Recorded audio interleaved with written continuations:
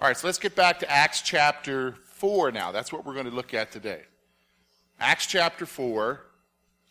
We're in lesson 8. And we're going to see that the oppression begins. All right? The oppression begins. So up until this point, they pretty much have been left alone. Would everybody agree with that? After Jesus' death, they basically, the thinking of the leadership at that point is, the Jewish leadership is, okay, we got rid of the main guy, the other ones will scatter. So up until this point, they're really not bothered by the disciples. Yeah, you say, well, Acts chapter 2 happened. Well, this is just a few days after Acts chapter 2, okay? This incident that happened. Remember, the last time they were entering into the temple, they, in the name of Jesus, healed a guy who had been born lame. So chapter 4 continues on with that story. And what we're going to see is that the reaction is pretty swift. And you're going to see that the reaction is not because of the healing. Does everybody understand me? The reaction is not because of the healing. The reaction is because of what they're preaching. Do you understand what I'm saying? The reaction is because of what they're preaching. We're going to see that here right now. So look with me, verses 1 to 4. We're going to see that they're arrested. Now, as they spoke to the people, the priests, the captain of the temple, and the Sadducees came upon them, being greatly disturbed that they taught the people and preached in Jesus the resurrection from the dead. And they laid hands on them and put them in custody until the next day, for it was already evening. However, many of those who heard the word believed, and the number of men who came to be about 5,000. Wow. So this is a pretty significant event. And what we're going to see here, we're going to see a few things happening here that I think are pretty interesting. So first of all, we're going to notice the Sadducees' concern. The Sadducees were extremely bothered that they preached the resurrection of Jesus Christ. Now, let me just kind of remind you who the Sadducees are. They were kind of I wouldn't call them a political party, although they were political. But they were kind of an organized group within Judaism. They were made mostly of chief priests, elders, aristocrats, the higher level people of society. Now, the interesting thing is that they held a very strict belief concerning the first 5 books of the Old Testament, the Pentateuch. But they did not believe in the resurrection of the dead. Do you understand? They held to the observance of the law, and rightfully so. They're mostly priests, right? Okay? But they didn't believe in a resurrection of the dead. So they're coming along, and they hear this big commotion, and they see the guys healed, and what they're bothered by, notice the text says what they're bothered by, 2 things that bother them. Number 1, they're preaching Jesus, but not just that they're preaching Jesus, but that they're preaching that Jesus was what? Resurrected. So that's like a double whammy. Number 1, they got a problem with Jesus because they're helped get rid of him. And number 2, now these people are saying Jesus is alive. He raised from the dead. They don't believe that. Okay? They don't believe that, so they're upset. So they had the apostles arrested by the temple guards and put in jail overnight. So this is towards the evening. Remember, we know from chapter 3 that they were in the temple at 3 o'clock in the afternoon. So this is the 9th hour, 3 o'clock in the afternoon, towards the evening sacrifice. So it's possible, yeah. So when they get arrested, it could be 5 o'clock, could be 6. All right? And because Peter's preaching, they're ministering, they're upset with the message. They throw him in jail overnight because they got to make a decision about him. But it's too late. It's not like our court system now where you drag a magistrate out of bed to come and arraign you at the county court, at the county jail. Do you understand? That doesn't work this way. All right? So they have to wait till the next day. So they throw him in jail. Luke records that about 5,000 people believed because of Peter's word. Now that's amazing to me. 5,000 people believed because of Peter's word, because of seeing the testimony of the guy being made whole and the accompanying message of Peter. 5,000 people believe. Now again, I want you to realize, just so you don't think, why are we seeing that today? Well, I'm just going to be honest with you. You're talking about a group of people who were already prepared in their mind with what? The Scriptures. We live in a culture today where people have no preparation as far as what? The Scriptures, the Bible.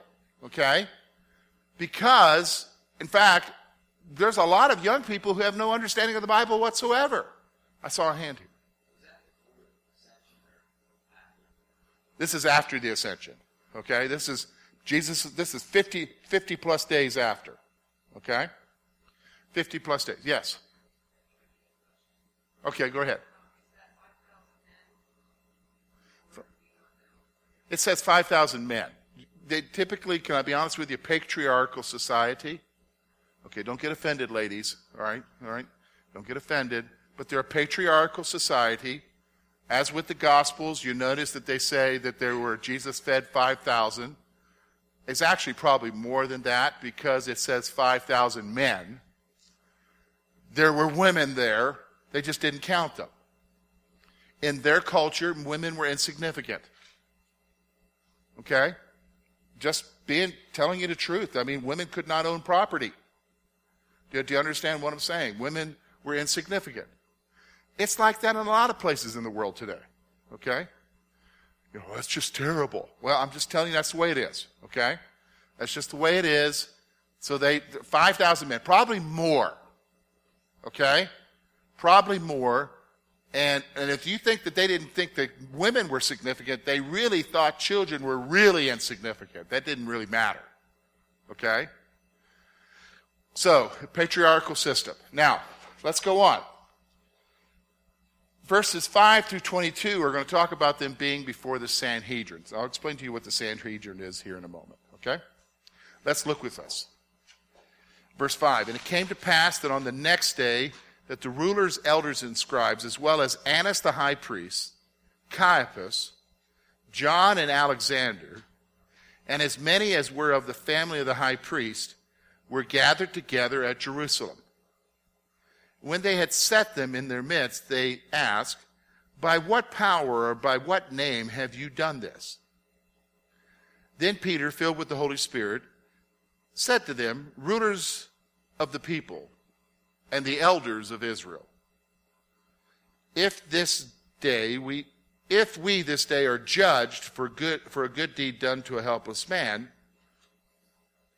by what means he has been made well, let it be known to you and to all the people of Israel that by the name of Jesus Christ of Nazareth, whom you crucified, whom God raised from the dead, by him this man stands here before you whole. This is the stone which was rejected by you builders, which has become the chief cornerstone. For there is no salvation in any other. For there is no other name under heaven given among men by which we must be saved. Now when they saw the boldness of Peter and John, and perceived that they were uneducated and untrained, they marveled, and they realized that they had been with Jesus. Seeing the man who had been healed standing before them, they could say nothing against it. But when they had commanded them to go aside out of the council, they conferred among themselves, saying, what shall we do with these men? For indeed, that is a notable miracle that has been done through them, is evident to all who dwell in Jerusalem, and we cannot deny it. And so that it spread no further among the people, let us severely threaten them that from now on they speak to no man in this name. So they called them and commanded them not to speak at all, nor to teach in the name of Jesus.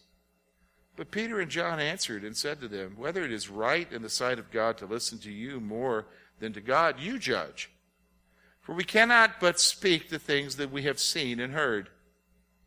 So, when they had further threatened them, they let them go, finding no way of punishing them because of the people, since they all glorified God for what had been done. For the man was over 40 years old, of whom this miracle of healing had been performed. Okay, so the oppression begins. Let's look here. The Sanhedrin. First of all, what is the Sanhedrin? Well, we know that the Romans are in charge. The Romans would be in charge, but they'd like to have local people be in charge as well. The only thing the Romans could not do, would not allow, is to allow whoever the local people are to have the power of the sword. What does that mean? Only the Romans could execute a judgment of death. Nobody else had that right, period. Okay? Nobody else had that right to do that. But they allowed they kind of allowed a council to exist, and it was made up of high priests, it was made up of Pharisees and Sadducees, it was made up of the upper crust of the community and the leaders of the community, and they sat in council and they made a lot of decisions concerning how things ran and how things were supposed to go. And that was called the Sanhedrin. They met in Jerusalem. And we know from Scripture that we know of a couple of other men who in the Gospels were a part of the Sanhedrin. Nicodemus was a part of the Sanhedrin. Joseph of Arimathea was part of the Sanhedrin. Do you understand? They were considered elders of the people. So they're sitting and conferring. They're to pass judgment, especially in areas of religion. So the next day, the ruling council and the high priest gathered in Jerusalem. Now, I want you to notice real quick, look with me at verse 6, that it makes a point here to say that Annas the high priest and Caiaphas. Now, here's the one thing. Jews, when they selected their high priests, selected them for life. Now, here's the problem. The Romans didn't select anybody for life. They like to move things around. They don't like anybody having power. So they allowed one guy to be high priest, and then they would choose somebody else, probably from his family or whoever paid the most money to the Romans, to be the next high priest. Does everybody understand? So, at this point, Annas is the high priest. His son-in-law, or Caiaphas, is there as well. He's not the high priest. Now, let me just stop for a moment. I want everybody to understand, when we talk about high priests in this time, they are not of the sons of Aaron. What? I thought the high priest was supposed to be of the son of Aaron. They are not from the sons of Aaron. They might be Levites. They might be from the tribe of Levi, but they are not the traditional high priest. What do you mean? Well, remember, between the Old and New Testament is 400 silent years. We call them silent because the Bible doesn't really say much about them. But that's called the intertestamental period. Well, during that time was the Maccabean revolt. And the Maccabean revolt was against the Greeks, and for a time Israel had its own independence, and they reestablished the priesthood. But when they reestablished the priesthood, they didn't reestablish the priesthood based upon the Old Testament Levitical laws, meaning a son of Aaron. They chose a high priest, and it was the Hasmonean kings who chose the high priest. Well, when the Romans took over, and even under King Herod, it was basically an office that was open to whoever had the most money at the time. Do you understand? They were Jews, could very well have been from the line of Levi, but they weren't from the line of Aaron. So don't think of this in terms of being the sons of Aaron. Do you understand? Don't think of that in terms of that. So this is a different messed up system that's going on here. All right? This is a different messed up system. So, verse 5 through 6, the next day, they're gathered together. All right? The council demanded to know by what authority and power did this healing take place. So this is not a weird, you would look at it and say, well, really, what kind of a crazy question is that? They healed a guy.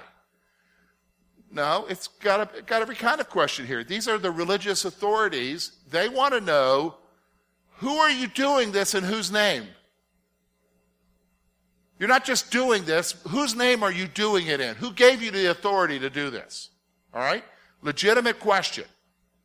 All right? Sounds crazy to us, but it's legitimate. They want to know whose authority you're doing it in. So Peter was filled with the Holy Spirit and addressed the council. I think this is significant. You and I need to grasp here. You ever worried about sharing your faith with somebody and wanting to make sure you got the right answers and all of that? You ever feel that way when you share your faith? Okay, that's only natural. Here's what I want you to understand.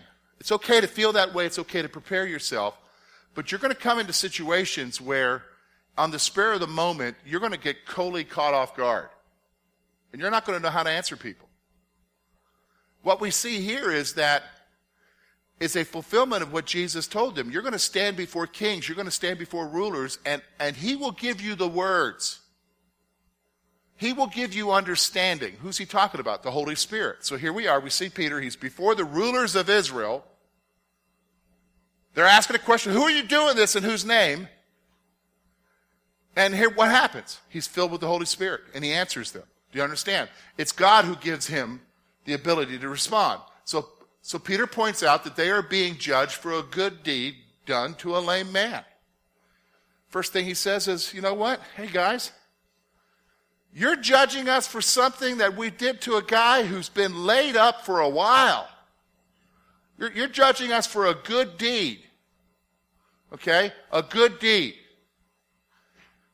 Then he points out, he states that the man was healed in the name of Jesus, whom they rejected and killed. Now this is the bombshell. So at first he's like, hey, you're judging us for something we did that was good. And everybody can say, yeah, that's. And we did it in the name of Jesus, whom you killed. Boom. Okay, so like that changes the whole conversation. All right? That changes the whole conversation.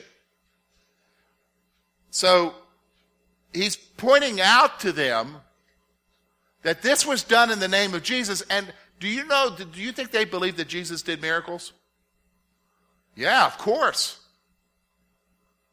So now it's almost like this Jesus thing's back. Do you know what I'm saying? We're back. You thought you got rid of him, but we're here. All right? Now, here's the dilemma. The council faces a dilemma. First of all, the council noted that these uneducated men had been with Jesus. Now, you ever look at this and you wonder, how in the world did they figure out they were uneducated? How in the world did they figure that out? Yeah, you're right. They opened their mouths and spoke. So they're from Galilee. They're not cultured. And since they're not cultured or educated, how are they going to talk? You think they use the word ain't? Do you know what I'm saying? How are they going to talk? They're going to talk with slang. They're going to talk ignorantly. Do you understand what I'm saying? These are cultured people that they're talking to. These are the aristocrats of the nation. Do you understand what I'm saying? You ever been in that kind of situation? You ever been in that kind of situation where you walk into a room and you realize real quick you're the country mouse in the city? Do you know what I'm saying?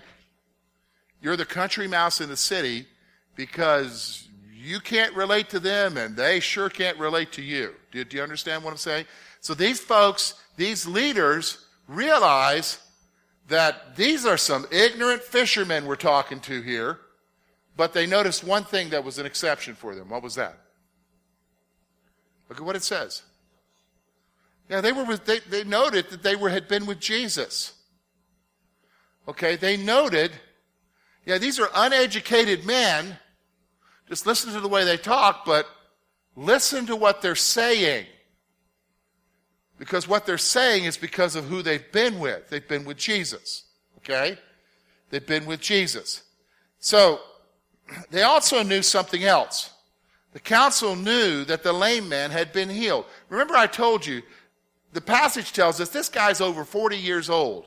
At some point his family laid him at that gate, and he was at that gate. Let's say he got put there at 12. He's been at that gate for 30 years. So especially if you're a high priest, and if you're a priest working in the temple, do you think you know that for 30 years there's been this lame guy out by the beautiful gate?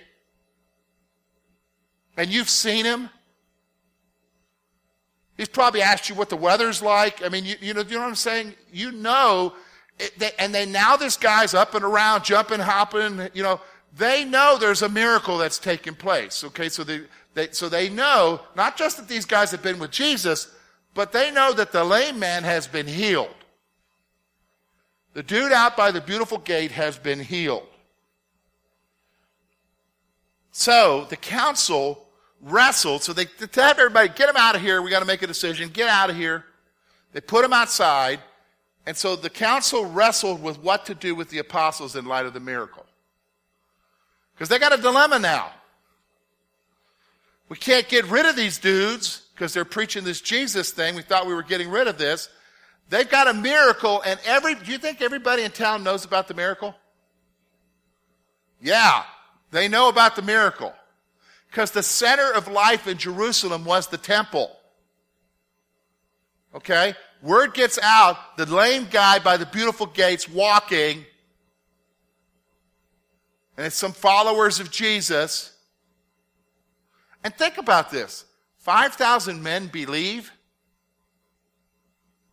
That's twice the population of Curwensville. Okay?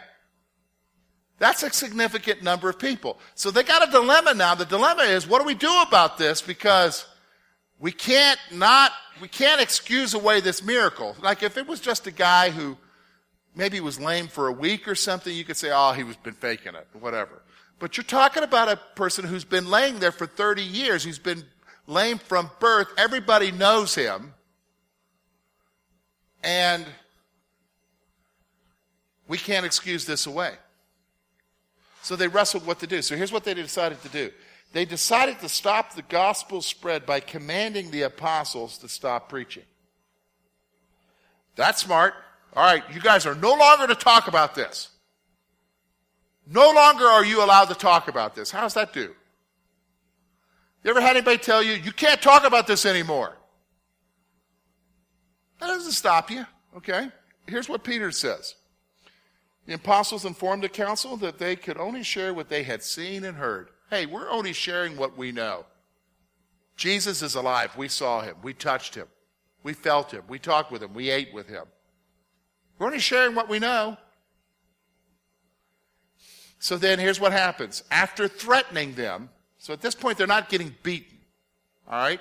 After threatening them, the apostles were released because of the healing of the lame man. After threatening them, the apostles were released. You know, you gotta be, it's amazing, God, how he does things. You know what I'm saying? God moves Peter to heal not just any lame guy. Do you think there were other lame people around the temple claiming alms? Do you think there were other people begging for alms outside the temple? Okay.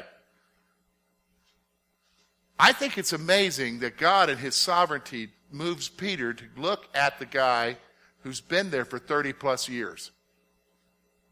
That everybody knows. Why? Because God knew they were going to get oppressed.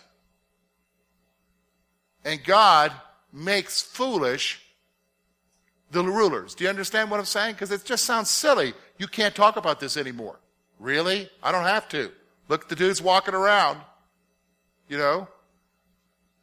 God in his sovereignty shows himself to be mighty. Okay. Next week we're going to look at a bold church.